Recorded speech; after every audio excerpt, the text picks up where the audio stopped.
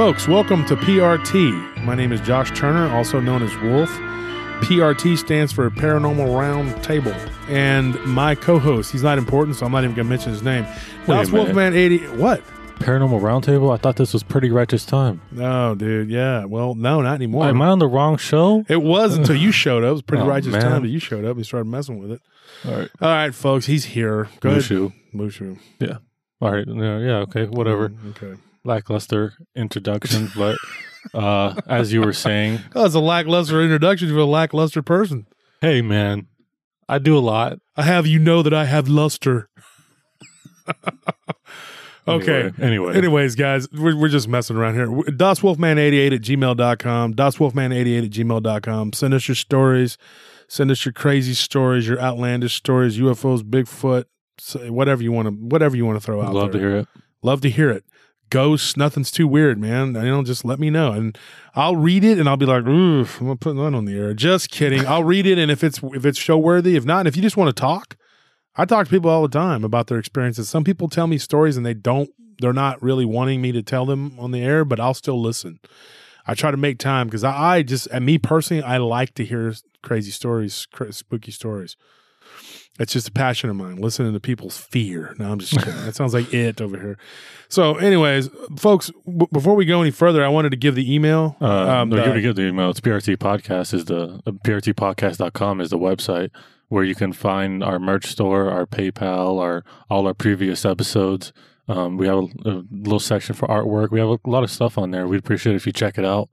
Okay. Well, that's actually not what I was going to say. I was going to give the email again, but that's fine. Oh, well, I stood up for myself. All right, again. Fine, Tony. You want me to admit it, folks? Yes, I was wrong. I said email, and I should have said the whatever, Tony. We're leaving that in. I'm not cutting it. You're correct. I know you will because you're a jerk.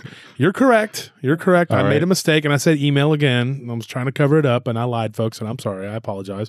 Tony was correct, and he was trying to give you the website. This center over here. Anyway.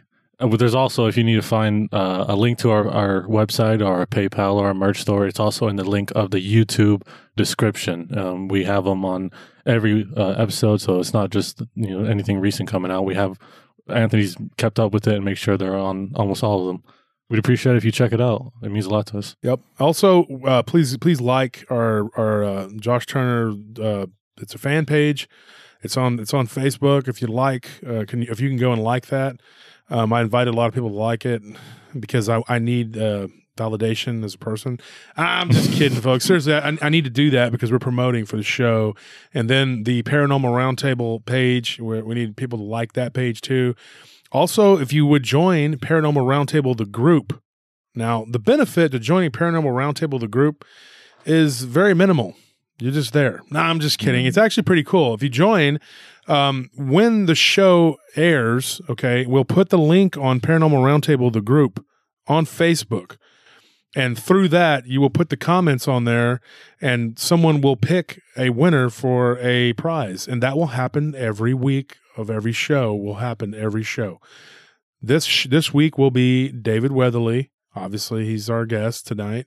And we'll be giving away one of his autographed books. So, and I really enjoyed the book that we're going to be discussing tonight. It's really good. So if you guys would be so kind as to go and leave a comment on there.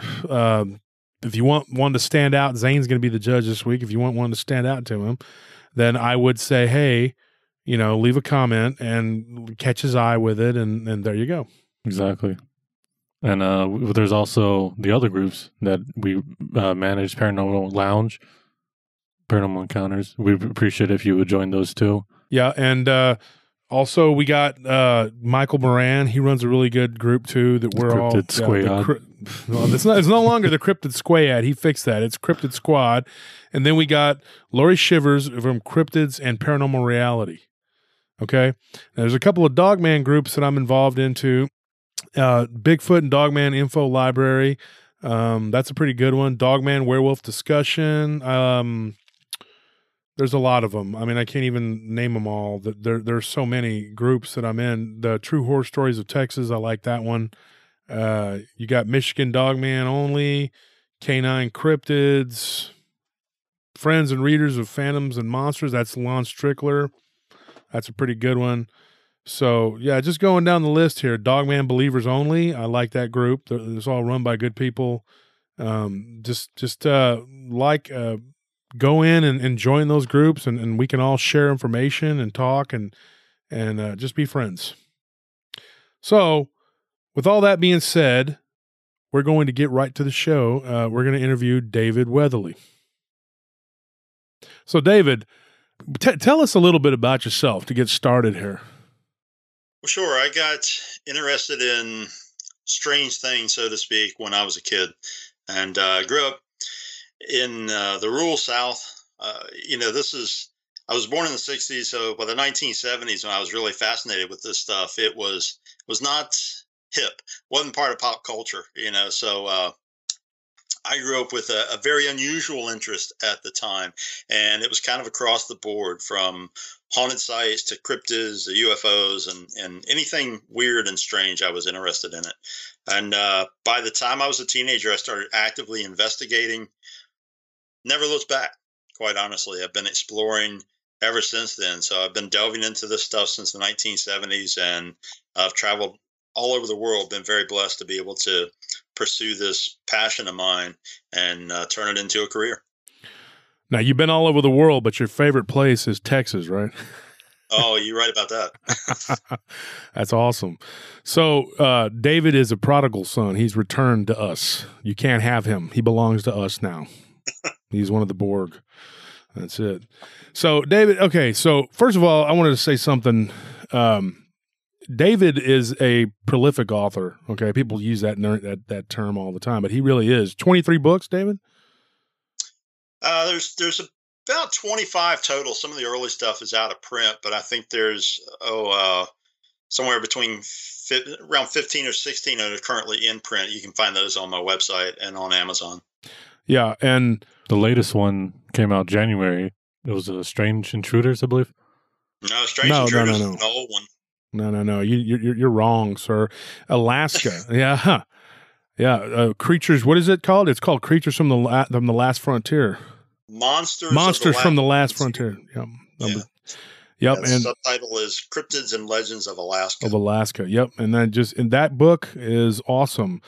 Folks, we're going to be giving away an autographed copy of his book during the show on this show today. So what you're going to do is, when we put the link onto the show onto our Facebook group, Paranormal Roundtable, you just go on there and you leave a comment, and we'll choose a winner, just like we did last week. This week's judge will be Zane. We'll be choosing another, and you could win an autographed copy of David Weatherly's book.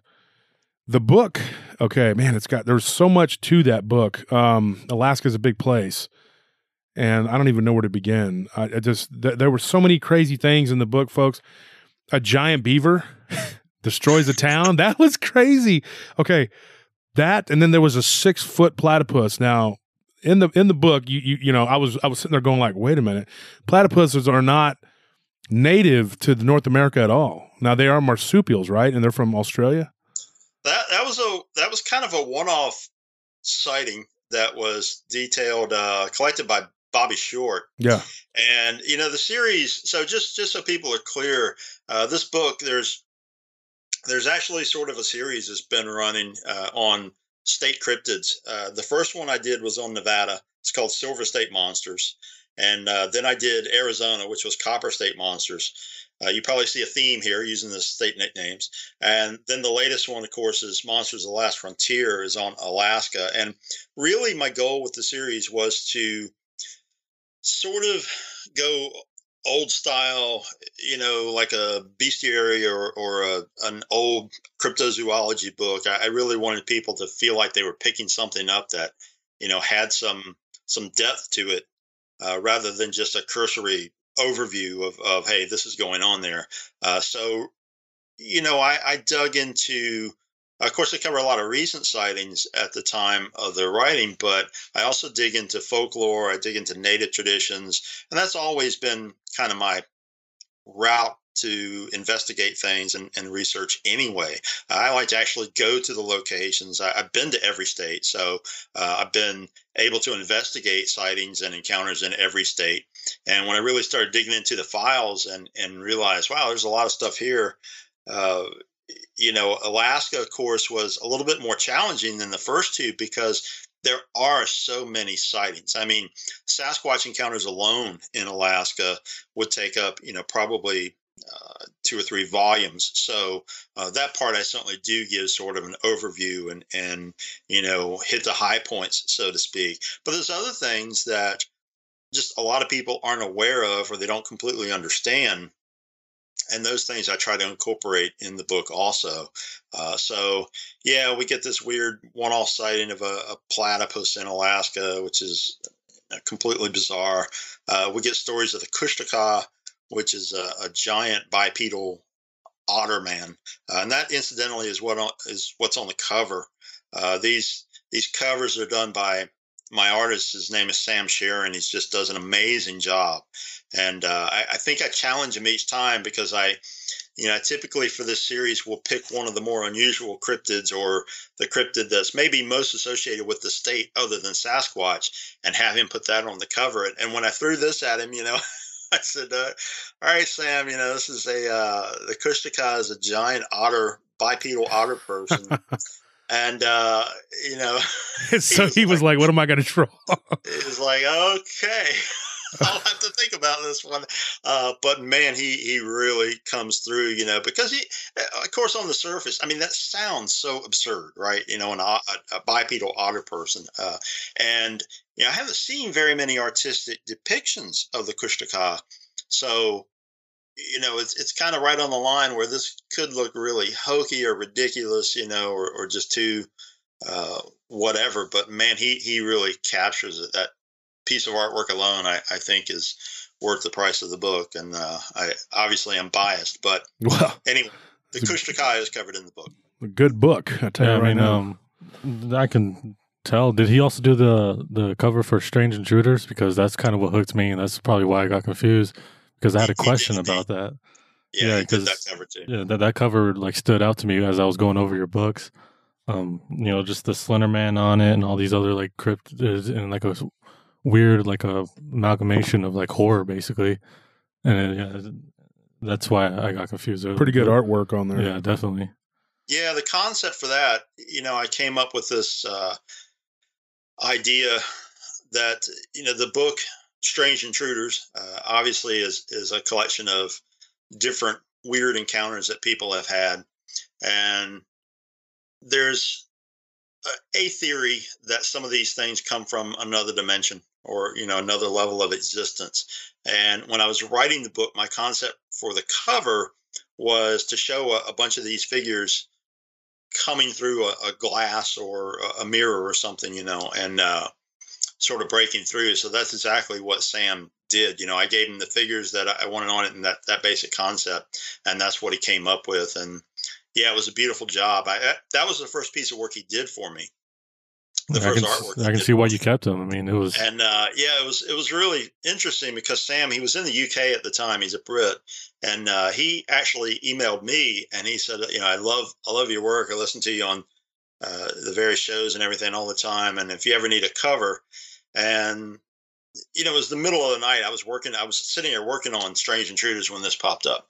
And I remember looking at his artwork, which was, some of it was kind of industrial and it was, just different stuff. Didn't have anything really had a concept of, but I was like, I don't know. I kind of got a good feeling about this guy. So I threw this idea at him and you see what he came up with. It was mind boggling. Well, keep him on the payroll for sure. Oh yeah, he's got some good, and I think he did a good job with the Kushtaka. Now, folks, those of you listening at home, let me tell you something. It sounds silly, the Kushtaka, the whole thing behind it, but it's not. Okay, these creatures, and David touches in depth in his book. I think he probably talk about them more than you do them in Bigfoot, pretty much more than any other of the cryptids, because it is a very integral part of the traditions of the First Nations peoples up there, and they believe in it full force. I mean, it's not like something that they take lightly, and it's not something they like to be picked at or made fun of for, because it's just like any natives. They're going to hold to their traditions and their beliefs, and the Kushtaka play a very big part of that. They're very menacing beings, and they are sort of a creature that walks between two worlds, sort of a spiritual, ethereal being, but it can manifest itself as a physical being, and they can do real physical harm.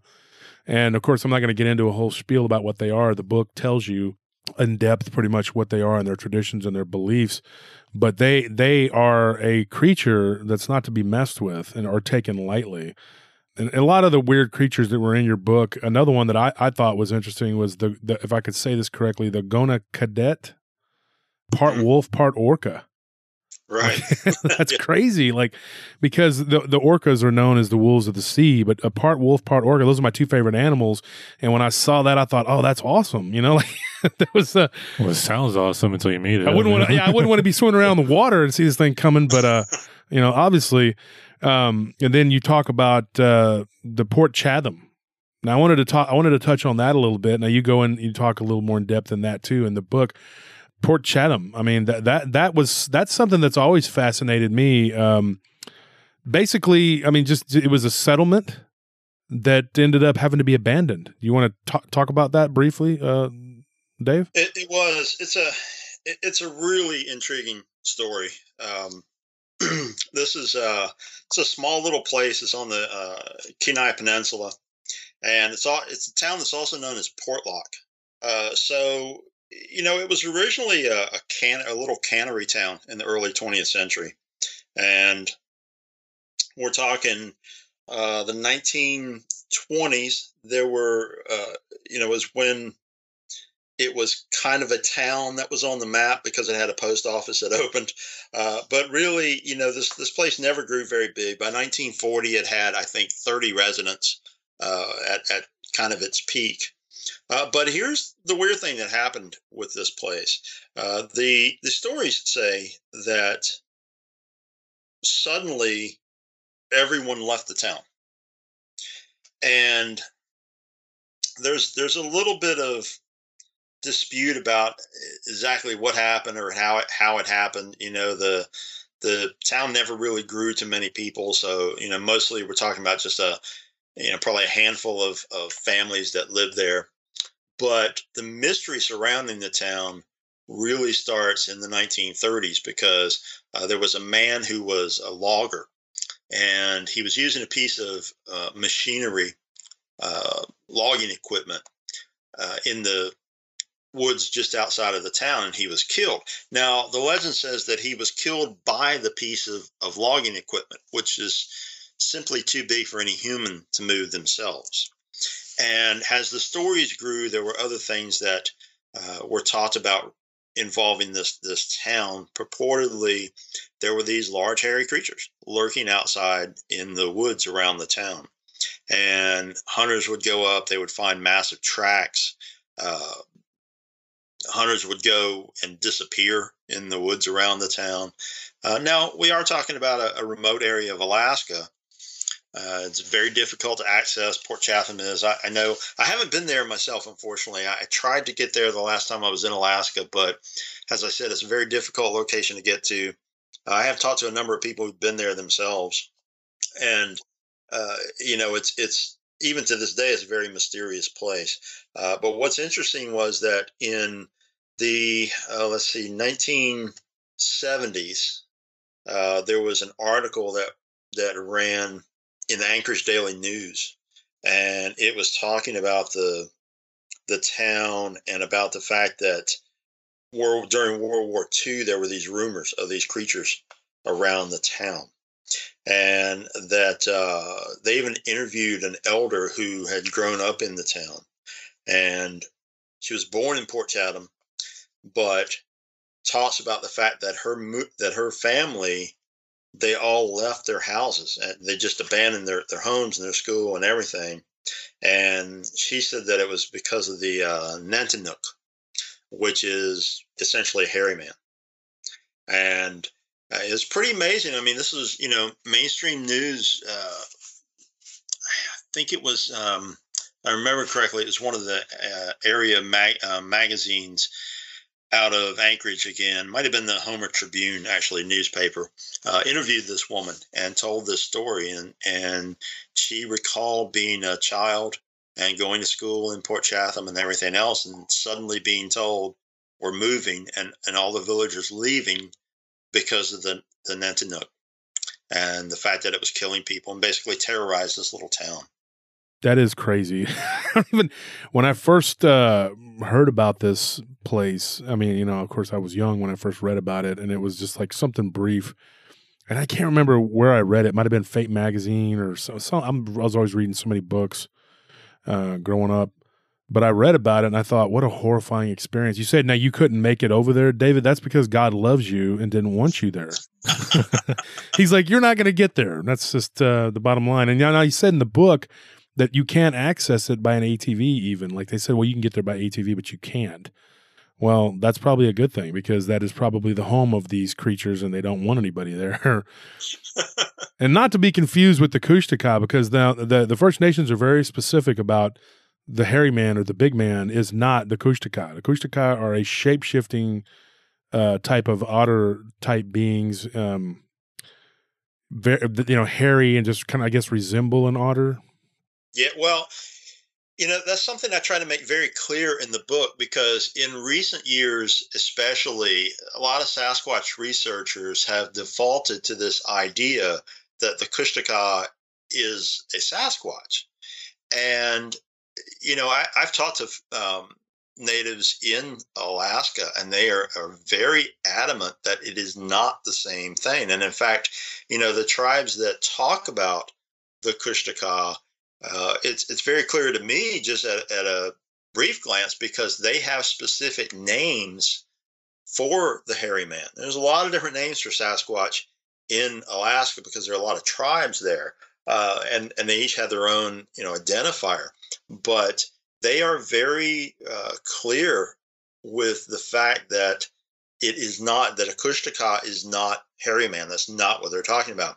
And Kushtaka was probably one of the most challenging things that I've written about in some time because I really try my best to be respectful to Native traditions. I always, talk to Native people and try to get their input when I can.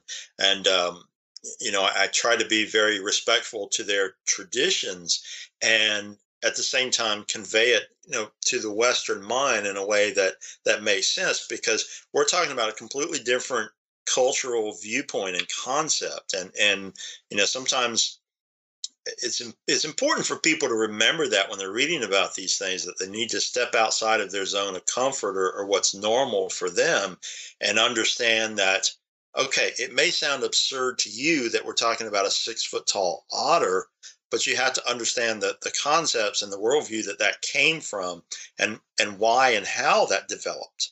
And, that alone will help you make sense of it to a degree, but it is a very complex thing to wrap your head around. And the Kushtaka stories are interwoven with the beliefs and the spirituality and everything else of the people, as well as the environment, because it's very much a product of a place that to some degree is otherworldly. Alaska, Josh, you and I were talking about this earlier off air, it has this very compelling yet otherworldly quality. It's a very unique place, and you feel it when you go there to visit. So, the people who have lived there for generations have developed these different views and concepts that are partially from their tribal beliefs, but partially from the environment. So the otter, seems an odd choice to some degree, but at the same time, you have to understand that on a basic level, otters are seen as unusual there anyway because they can live in the water and they can live on land. So they're sort of creatures of two worlds just from that view. And when you add the other complexities and the simple understanding of otters, they're very family oriented, they're very intelligent, and all of these things contributed to the overall tapestry of the Kushtaka itself. And it is indeed, as you stated, a shapeshifter. The idea is that a human can become a Kushtaka. And I'll just kind of leave it at that because that too is a very complex topic, how that happens. Yeah. Oh yeah. And you go in depth about it. One of the funny things you said in the book was you called the otters industrious. And I thought that was pretty cool because otters are family oriented, they're cute, and they're industrious. But if you took one and stretched it out to the size of a man, and he was evil and had evil intentions, it would terrify you.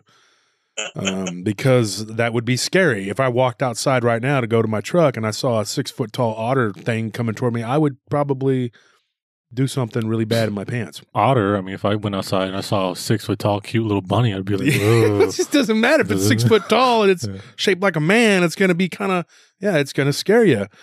So yeah, but the otter can also be, they're carnivorous and they can be vicious too by the same token. So, I mean, that leads me into my next question I was going to ask you, David. And this is just out of curiosity.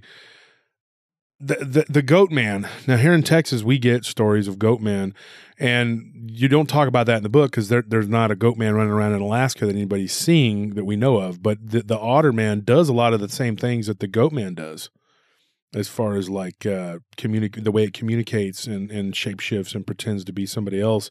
I've gotten stories of the goat man doing and saying like somebody thinks that it's somebody that they know. And mimicking. Right. Mimicking, yes. Yes, and you find a lot of the same things with the Kushtaka stories in Alaska. Now, sometimes that's because maybe they are a relative who was lost in the wilderness or something, and they become a Kushtaka. A Kushtaka, yeah, which is a horrible fate. It's like the natives live in fear of becoming one of these things. It's not an existence you want to have. One of the things I was going to point out, folks, is David, you're actually a very nice guy, and I don't just say that because you're on the show right now. I'm being honest, because there was a thread on Facebook where someone was kind of like correcting you and being very, what I thought was kind of condescending and saying, rude. Well, it's not necessarily rude, but correcting David and saying, "Oh, you're not saying it right. You're not pronouncing it or spelling it correctly." And David didn't respond and go, "Well, read the book and you'll know." Blah blah blah.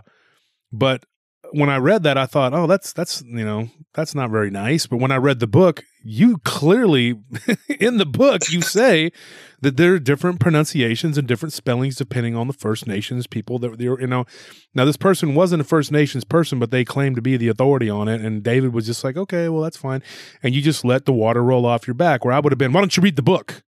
Because that's the kind of person I am. I'm not you. And I'm not, polite. So I said something to Ken about it, and Ken was like, "Well, David's such a nice guy. He's not going to say anything, And I was like, "Well, I guess I won't either," because I didn't want to start nothing, because I was going to say, "Why don't you read the book?" But David just kind of like, "Well, it's cool, whatever, But yeah, I guess I'll know one day. Win an argument with someone like that. So part of it is intelligence on my part, just saying, why waste the time and energy? So David's calling me stupid, folks. Really, Well, I guess in that respect, I probably am, because I probably would have said something back and been like, on page 40, whatever, you read the book, like I probably would have said something. But the point is that you're a very nice guy and you're smart enough to avoid the conflict, and you didn't sit there and try to tell people, well, it's a good book if you read it, because that would have been my impulse. Right. But I guess that's why I'm not a great author, because I don't have that. But anyways. I have cool people like you who support my work and go on air and say this is a great book. So, well, there you go. I appreciate it.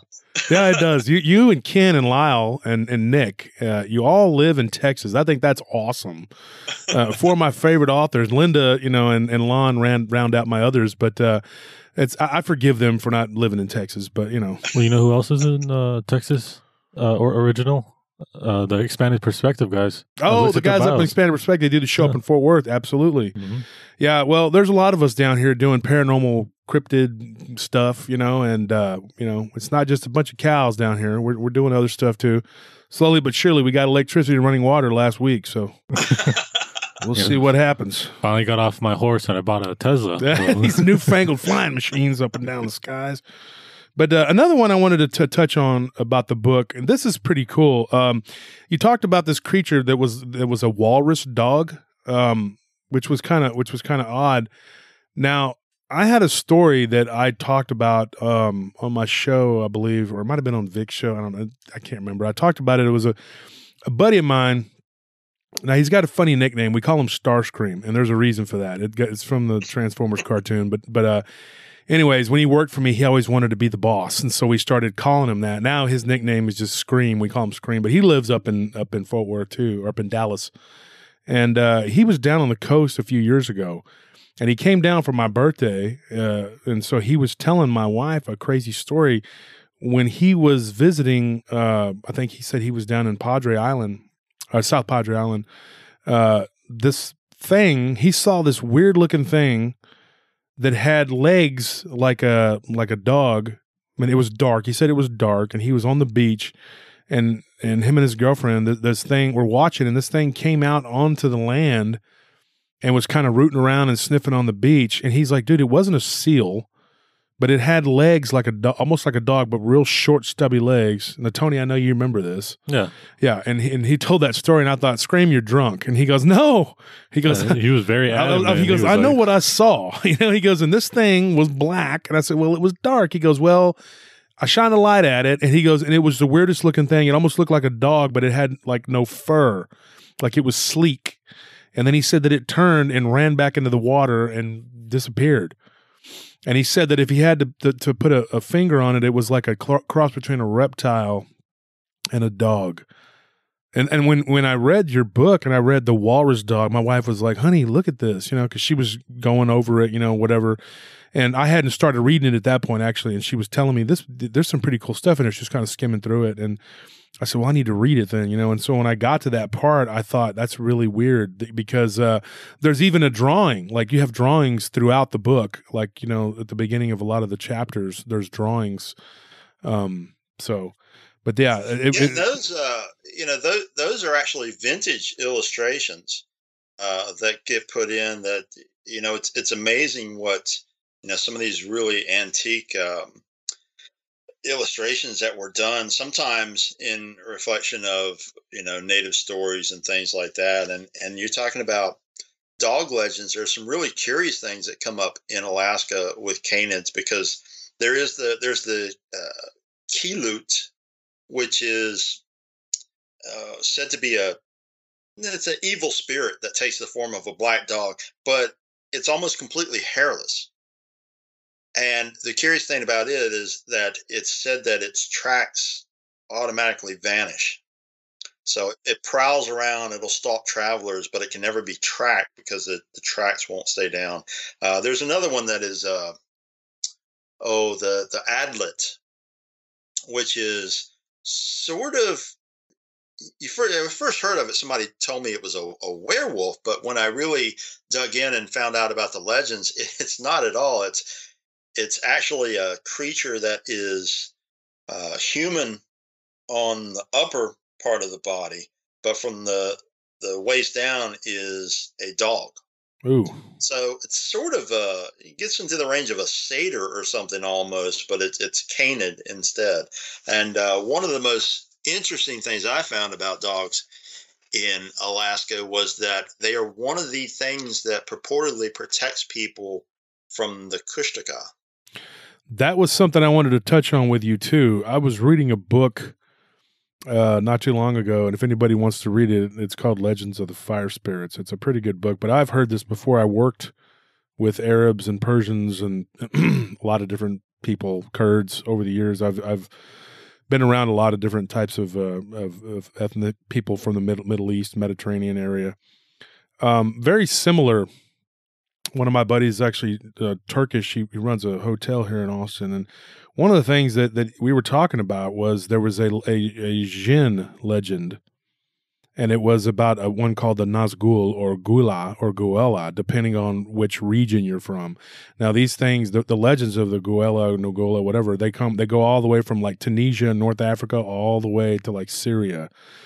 And so, they're all the same. They're kind of like a ghoul.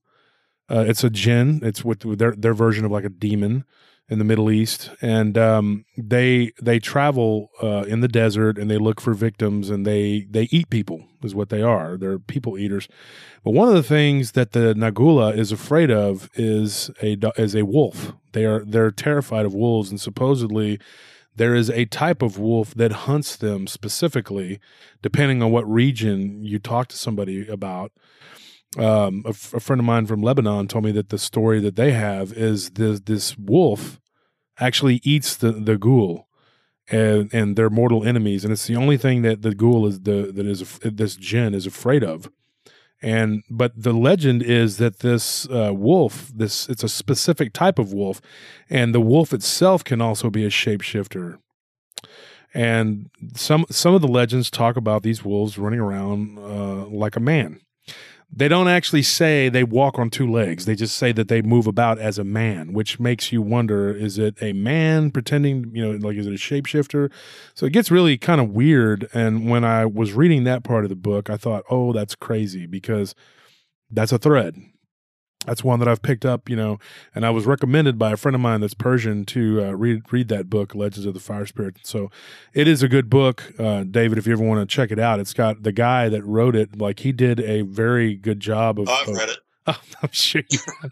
Yeah, there you go. Simpsons did it, but anyway. It's a great book. I've delved pretty extensively into the Jinn stuff, and in fact, there's a chapter on them in Strange Intruders. Yeah, and I haven't read Strange Intruders. That's one of them I hadn't read. So, but yeah, definitely looking forward to reading that one too. But I did read Black Eyed Kids, and that one was an awesome book too. We'll get into that in a little bit, folks. So anyway, that was another question I had. So you know all about that, and folks at home, I just was throwing that out there. Obviously, David, you know what a dogman is. A lot of people don't, because the term is, it hasn't been around a long time. I mean, I guess it has, but not in the mainstream as it is now. But what about legends of dogman in Alaska, or just in general? What is your thought on this particular cryptid? Yeah, you don't really find that in Alaska. Obviously a lot of water-based cryptids, because there's so much water in Alaska, so many bodies of fresh water, plus the ocean, of course, borders a good portion of the state. But other than the few canine legends we addressed, there's really not a whole lot like that in Alaska. Now, dogman itself is pretty intriguing. This term, as you said, is not that old, really. And I'm not sure. I tried to figure out at one point, I think it might have been Ken and I talking about this, the origin of this dogman phrase. And because I know a lot of people use it now to sort of distinguish and get away from the term werewolf, which, so many people now associate with the movies, right? You say werewolf, and what's the first thing people think of? It's the Howling, or Lon Chaney, or American Werewolf in London, whatever. But really, werewolf lore, something I find very, very fascinating. And there's a lot of werewolf lore in early America that I've been collecting over the last few years, that just forgotten pieces from here and there, that were people who immigrated here in the early days of settlement, and they brought their traditions, whether they came from France or Germany or wherever, and they were seeing these creatures, and they identified them as werewolves. So some of these tidbits are just fascinating. One of my favorites is there was a incident. I put this on the website. There's an article on it, if somebody's interested in reading it. But essentially, there was a point in Pennsylvania when timber carts were being plagued by werewolves. They were being attacked, and the Pennsylvania Dutch who were running the carts painted hex signs on the wheels to try to deter these wolf creatures from attacking the timber wagons coming down the mountain. So, I think that this dogman stuff, it's one of those things that, to a certain degree, you just don't know what to think of as an investigator, because at this point, there are enough of these cases to make it really, really intriguing. And at the same time, you have to examine, why so many now, why the gaps in time where we had so many. Because the last few years, dozens of, hundreds of these things have cropped up around the country. Whereas previous years, we just really didn't have that. How many do you find from, the 70s or whatever, the 60s? a few here and there that are sporadic, and those are interesting too. So there's a lot of questions. I have a lot of questions about the dog man. I think that sometimes it's people seeing maybe a Sasquatch or something like that. Obviously, on other occasions, it very clearly has canid features. When they have pointy ears that are sticking up and a long snout, then that's a whole different question. It's obviously not a Sasquatch. So I don't know. I think I'm intrigued by all of this stuff. So I find the accounts really fascinating. Do you have any theories on why there's not a lot of accounts in Alaska, or do you have any have you found or just like any theories? Well, as far as Alaska goes, I mean, part of it possibly because of the climate. Even though these things are found in cold climates, because a lot of sightings obviously from Wisconsin and Michigan and areas like that. Alaska is very unique. It's a very different climate, and maybe they are up there. There's so much wilderness in Alaska that it wouldn't surprise me for a whole range of creatures that we're not aware of to actually be living up there. But if we really look at werewolf lore in general, then it seems to be, and werewolf / dogman, then it really seems to be much more connected to human civilization somehow, particularly Western civilization. So when you factor in that a lot of Alaska is still native residents, then maybe they just haven't immigrated there, so to speak, at this point, at least in any significance that people are reporting them, or even comfortable reporting them. But it's really fascinating to look at shapeshifter legends in general around the world, and you see that there are regional connections to how these things are portrayed or how they're perceived. So we go to the Southwest. Something else I've looked at extensively is a skinwalker, and the skinwalkers tend to be, coyote, or they can take other forms. But when you look at their transformations, it's very connected to the native peoples of the region. We go to Alaska. Obviously, we already talked about the Kushtaka, and they've connected it to the otter. So werewolf lore, a lot of that comes out of Europe originally. Areas like France and Germany, wolves were a very terrifying thing at one point in human civilization. So, it's kind of, to a degree, I guess, represents the wild, the untamed, the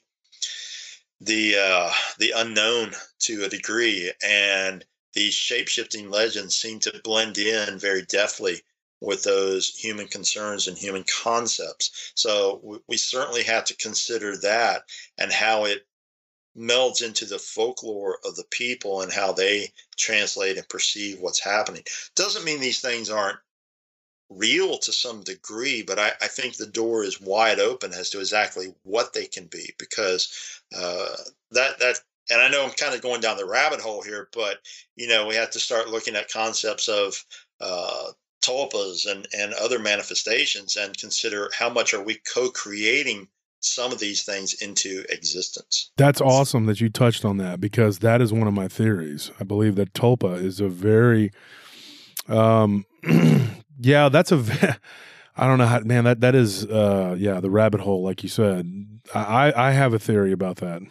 The Slender Man chapter in Strange Intruders, people ask me why I put Slender Man in that book, because the other creatures that are in the book, they're physical manifestations that people are seeing. And the creepy thing is that Slender Man is too at this point. And it's interesting because I was doing a lecture tour on tulpas the year that the Wisconsin case happened with the two girls who tried to murder their classmate. And for a year prior to that, I'd done a lecture tour about tulpas. And one of the things I warned people about was the Slender Man. And I said, look, this is something that obviously we know the origins of the Slender Man. It began as part of an internet contest. But the thing is that when they launched that contest, their idea was to create something that people would believe was real. If you go back and it's very tedious, but when I wrote that piece on the Slender Man, I went back and read that entire thread, which is, oh my God, I don't know how many entries. But the concept was, let's create a paranormal themed image that we can make go viral on the internet that people will believe is real. So they did that. And it's really fascinating to read through, and you'll see that the Slender Man took over the thread, the idea of it. Other people contributed. And eventually what happened was people independent who had no idea about that thread started independently reporting encounters with what they described as the Slender Man figure. So, I think that was a very interesting experiment in a way, but I think it is a manifestation. It's a tulpa that was created through the collective consciousness, because for the first time, something like that was sent out utilizing social media, immediately around the world through whatever, Facebook, Twitter, whatever. People became aware to some degree of the Slender Man, and it became implanted in people's consciousness. And what does that do, when thousands upon thousands of people believe this thing is out there? Yeah, there was an experiment that was done. Now, you said the first time in social media, but there was an experiment that was done in a college. Do you want to expound on that? And I'm asking you to expound on it because I don't know the name of the college, and I can't remember when it happened. Are you talking about the Philip experiment? There you go. Yeah, it's Philip. Yeah. Okay, because I'm sitting here going yeah, that was pre-social media, but that was actually developed out of spiritualist concepts, and the idea was done by a group in Canada, and their idea was to create a historical figure that wasn't real, but to give him a backstory, to give him to put details of his life in there, and to proceed to try to communicate with him. So they, considering that we're talking about spiritualism, at the time the method was, table tapping and these types of different things, Ouija boards and so forth. So they developed this character. They put some historical inaccuracies in intentionally, so that they could distinguish whether they were getting Philip or some other spirit, that was coming in trying, possibly with the same name or something. And they went through a series of experiments where they finally began receiving communication from Philip. Now, it took a strange turn because the spirit, Philip, began to tell them things about themselves that no one else in the group knew. So he was revealing secrets. And, it really was an experiment essentially to create a tulpa, although they only carried it so far. They stopped. But by the time they got into the late phases of this experiment, they were having things like the table levitating and other weird manifestations. And, it was, by all accounts, very successful. But again, a fabricated entity that somehow became real to a certain degree. That is what's scary, is that, they started out making this, whatever, make believe, and it turned into something real. Yeah, I mean, speaking of, tulpas and, the Slender Man and things like creepypasta, one of our cryptids that we do cover quite a few times on the show is a rake, which is also founded on creepypasta. It started. Well, we don't know what it is. Well, I mean, the name rake started on. We get descriptions. But the actual creature itself is just very bizarre. It's like this transparent, sometimes like milky white or transparent, very skinny, creepy looking. Walks like weird on either like a crab or has its like joints mess around. Yeah, it can move itself in different ways. I was just wondering what you thought about that. And do you think it's a similar thing to the Slender Man, where enough people believed in it that other people started to see it, thinking it up? Yeah, I think so. And there's always this case, especially with modern social media, where people, unfortunately, the attention span is so short amongst many people now, and particularly the younger generation. So, Yeah. if it's not in 120 characters or less, they might not know about it. And, many of these people, they just hear something, they hear an idea, they hear, oh, my friend's friend saw the rake, oh, that thing's so creepy. And, there's this automatic assumption that this thing is real, that there's something like this out there. And yeah, who knows? I think that, again, with the modern ability to communicate around the world, we've got different things to consider in terms of our collective consciousness and how we are co-creating these things into existence. And, to a degree, this is not new. We were talking about the jinn earlier, and you have to consider that a lot of people don't realize that the Muslim faith, the Islamic faith states that one of the tenets is that anything that's written in the holy books must be believed. Well, the holy books talk about the jinn. Therefore, if you're a good Muslim, then you believe in the jinn. Now, there are different degrees of that. I know Muslims, and the greater percentage of them won't talk about the jinn because it's viewed as bad luck to even say the name. You'll clear the room usually of any people of that faith. But at the same time, there's a certain percentage of them who say, well, yes, we do believe in them, but they're spiritual beings. We don't have to worry about. They're at a different their level of existence, so we don't have to worry about them. But my point there, as opposed to rambling, my point is that how many Muslims are in the world now? It's the fastest growing religion in the world, and bear in mind that every one of them, to some degree or other, believes in the existence of the jinn. Yeah, and you're right about that. A lot of them won't talk about it, but they believe that, and it's not a Muslim belief per se. It is a regional belief that, and the Arabs, when they were on their conquest, they spread Islam, like from North Africa all the way to China. And so, that's how everyone became Muslim, and their beliefs, they're all kind of intertwined, and it goes from those regions. That's the belief in those creatures or whatever, those entities, and that's how it spread to be Islamic. But it's not necessarily an Islamic belief; it predates it. Even the Zoroastrians, they believed in these creatures. Now they explain it in Islam a little differently. Of course, there was this figure that was, he was one, and he didn't bow down, Iblis. He didn't bow down to man, and that's their. Well, that's right.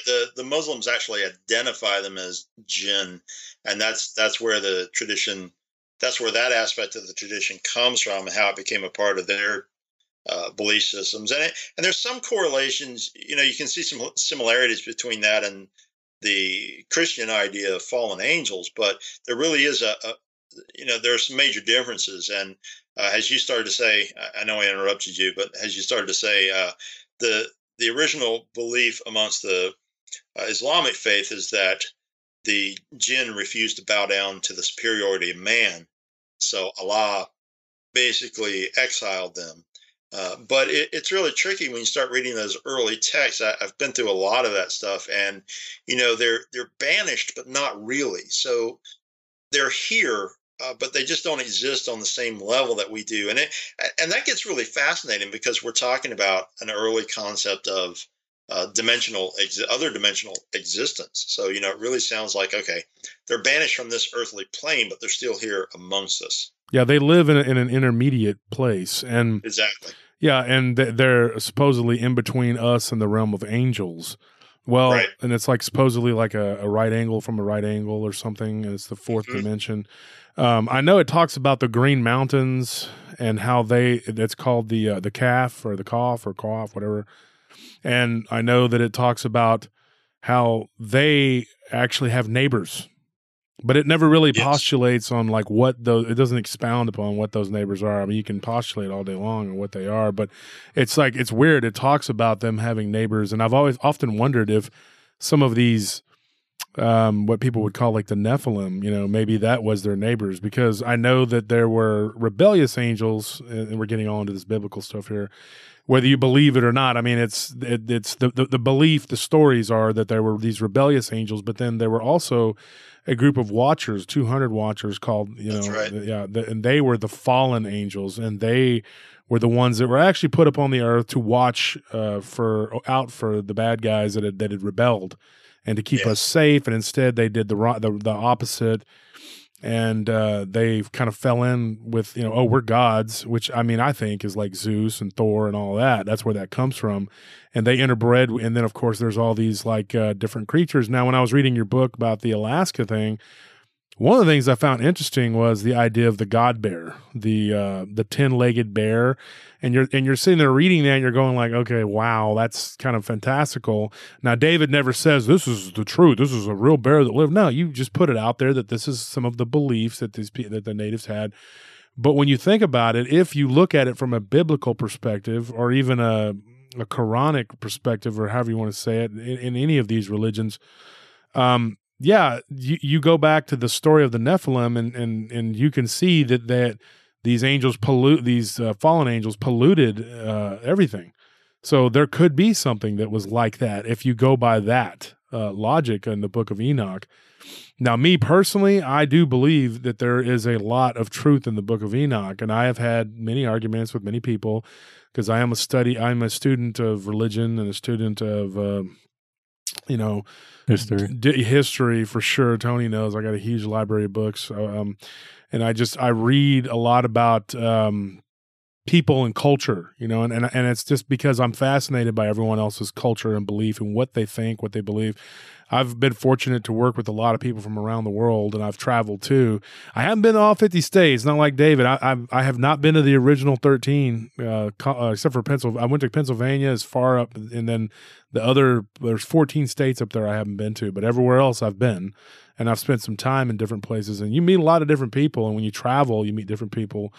Went to Athens when I was a kid with my dad, and so my dad was one of those dads that was like, "Oh, you want to go and look at all this? Okay, bye. Here, get on the train." And so he was a very trust your kid. That's not gonna, makes you tough, I guess. So he just, I had a chaperone and that barely spoke English, and I got to go and check out all these crazy things and stuff. When I was a kid, it was fascinating to me. The first book I read, historical person, was Alexander the Great, and I started with him and just kind of went all the way up to World War II. And over the years, that's been fascinating to me. And I think that if you learn history in particular, you will kind of get a sense of what's going on now. But the problem is, like you said, the attention span is so small that people don't have time for that. They don't want to mess with that. Well, they do, but they don't want to make time for it. Now, if you don't know history, you're not going to know what's going on now. You're not going to know how we got to this point where we're at right now. And I have mentioned that book many times to people, because I thought that they had a wealth of information about what we're talking about, the legends of the fire spirits. And you were the only one who has said, yeah, I've read that book. And that's cool. I think the other one I corresponded with at one point was Rosemary Ellen Guiley. Like, she had written a book about angels and demons. And of course, Rosemary was a very good friend of mine. Oh, man. That was we were very close, and that was a big loss. Man, I'll tell you what. Last year. She was a giant. I mean, it was, and her book, I talked about a very odd experience that happened to me, and one of her books was sitting on my coffee table, and it was a book that she wrote one about angels and one about demons, and it was like an encyclopedia of them, and had their names and everything, what they did and what they represented. Very, very informative, and she was amazing. I liked her as an author. Just a very good person, but it's sad. That part's really sad. But she was like, folks, if you go and you want to read about some of these things, like, she was a good author. And I know there was another book that I had read. I think she wrote, and I'm not 100%. I think it was about fairies. I want to say that was her, and that one was very informative too. And I think that what these things are, like the fairies, that they're in the region of like Great Britain and France. I think that each area has its own type of, I guess, what the Arabs would call jinn. The ones from their region where they're from, they call them the jinn, but these other ones in other regions, they're called fairies or fae, depending on what region you're in. And I think that each area has its own spirits that kind of like, that's where they're at. It's like on your body, you have germs, and it's like that's where they're at. And if something else comes, then it's like, this is my spot, and they don't like it, And so that's kind of what these things are. They inhabit certain areas. And so when you go into an area and it's like, oh, this place is haunted, this place is this place is that. Well, it probably is, and it's probably from these entities. And I think a lot of it has to do with the fallen and their offspring, because it says that they were cast out, and when the flood came and they were wiped out, that they ended up being evil spirits, and that they were going to be called evil spirits for all time. Now that doesn't mean that the rebellious angels aren't around, because they are too. One of the fascinating passages in the book of Job, when God talks to Lucifer and he asks him, "Where hast thou been?" It always gave me the creeps when he said, "I've been walking to and fro upon and within the earth." And I always thought he was walking around on the earth. Like, that really, even as a kid, I was just like, whoa, wait, what? Like, what was that? Like, so this dude was walking around on the earth and walking in the earth. And so I always use that kind of as a reason not to go into caves and stuff. And I was like a very weird child. I was precocious, but I was also weird. And I was just like, nah, man, that just made me think, like, okay, so the devil, literally, as we know of as the devil in the Christian religion, is Lucifer. He's the main devil, I guess. But it's like he was just walking around with earthly feet. I mean, it's terrifying when you think about it. But I mean, obviously the Nephilim were born of human women. So if you believe, like I believe, that these things can manifest themselves from spiritual into physical, and they can interact with people in a physical way. And it's very scary. And then when you talk about them having children, which I'm going to do a show eventually, folks, about the Nephilim. Everybody's just clamoring for that. And I have somebody that's just researched the heck out of it, and she's pretty amazing. But yeah, I mean, it's crazy. You get into like what they did, how they polluted the earth with everything. You can imagine they bred with all these different animals and different things. Now, I've often wondered, and now you can expound on this, David, if you think this is worth it. But I've often wondered if them breeding with these was more of an animal husbandry. Like if maybe they took genes, because they had the technology, and they created like these goatmen, satyr type creatures. They created these wolf creatures. They created all these different and these chimeric kind of creatures that people are seeing, and the otter man, like you talk about in your book, in the Alaska book. Another thing, you talked about the battle between the tailmen and the natives. Right. Like, that is a theme that comes up over and over again. The Utes and the Cherokee have stories like that too, where they fought like red-haired giants and they burned them out in a cave. The same thing with the tailmen. I'm not going to get into the whole story, but it's like there were these men that had these long tails, and they were eventually they got into a fight with the natives. And so you start to wonder, like, these giants, these tailmen, like in the book, these different types of chimeric creatures, the goat man, all these different types of entities. Are they the Nephilim? Are they from the fallen? Is that what we're dealing with? Are they the remnants of it? Or are they the manifestations of their evil spirits turning physical? And then, are they using portals? I mean, what is your thought on that, David? Well, there's kind of a whole lot of questions within that, within what you were talking about. But, first of all, yeah, this concept or these stories about these battles that Native people have had with giants, as they're often termed, it's very fascinating thing. Now, I've been in Lovelock Cave. There's a whole section in the Nevada book about the battle that the Utes had with the red-haired giants, and it's it's kind of chilling. I mean, I stood and listened to a native elder tell me that story himself personally. So, kind of hearing it directly from a source at the time was fascinating. And what's interesting about that story is that there's a similar tale in Idaho along the Snake River. Um, I later found a story in Arizona, just a small snippet of natives down there having a similar fight with giants. And then, of course, when I was researching the Alaska book, I discovered this story about the tailmen, and it's really the whole thing is just kind of mind-boggling to a certain degree. I was Dr. Jeff Meldrum and I were talking about this, and this idea that, you know, is it a cultural memory? But if so, why is it so universal almost? I mean, we're talking about a tribe in Alaska that has a version of it, and a tribe in southern Arizona. I mean, you can't get much more extreme than that in terms of climate and lifestyle and everything else. So that in itself is pretty stunning. And you find a lot of these stories all over the world. Of course, there's a famous story of David's battle with Goliath.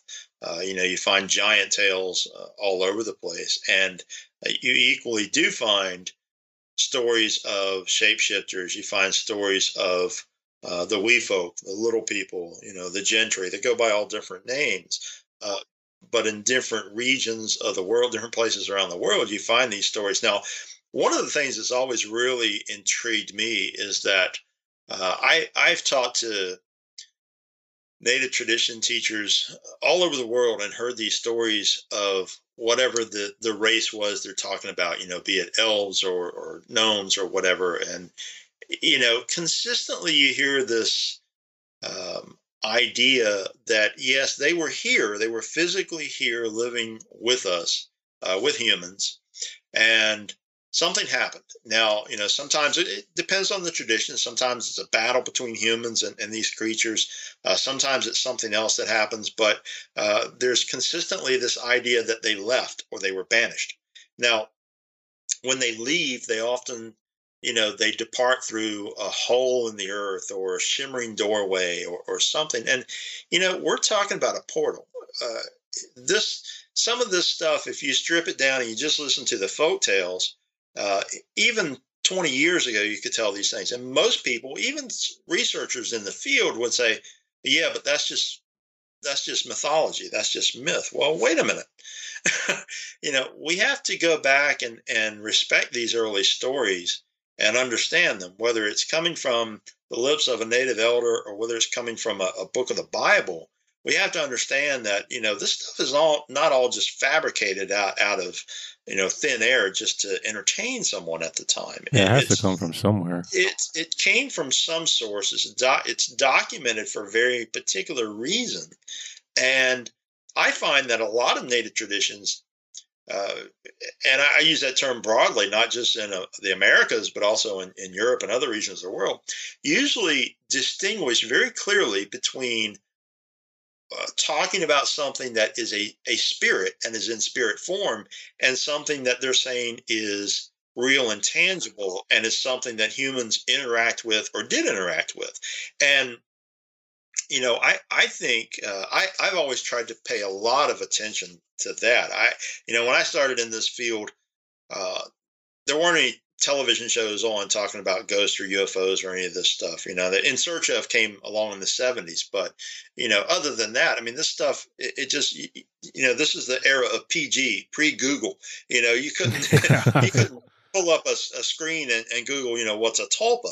So I really buried myself in books and read extensively, be it religion or shamanism or the paranormal, the supernatural, all the mythologies and all these different things. And I think that, for me, that's been an important grounding and aspect of how I've proceeded into the field, with an understanding that I personally think that it's important to look at the traditions, the folklore, the beliefs of the region that you're investigating, because there are going to be clues there.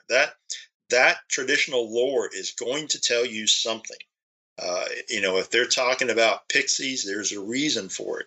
And you really delve in below the surface and begin to understand that we're talking about a rich tradition that goes back way, way back, to the oral traditions of the people there. And there is some kind of connection to contemporary manifestations. I really believe that. So, having that foundation in the history and having that knowledge can help us understand and give us a different perspective for what's happening today. And it's pretty fascinating to me that in modern times, the past 10 or 15 years, some of these things that I was talking about a long time ago and other people were talking about at the time were seen as silly, but now quantum scientists are saying, oh yeah, well, there's 13 other levels of existence. We don't know what's there or how to get there, but we know they're there. Well, duh. Yeah. Traditions around the world have been talking about this for ages. This is where these other beings went. They left and they went to some other dimension. The same thing is true. You're talking about these weird stories of hybrids. Go out and start telling somebody about a satyr, a goat man or something like that. And they'll look at you like you're nuts. Meanwhile, in another county somewhere, some scientist is creating a goat that can spin spider webs. Yeah. Oh, yeah. Well, what is that? It's genetic manipulation. And, once again, we have to consider, okay, well, the traditional lore says this, why were they saying this? How do these things happen? So, yeah, completely possible that some kind of weird early genetic manipulation was going on that accounts for some of these ancient stories, be they biblical or folkloric or whatnot.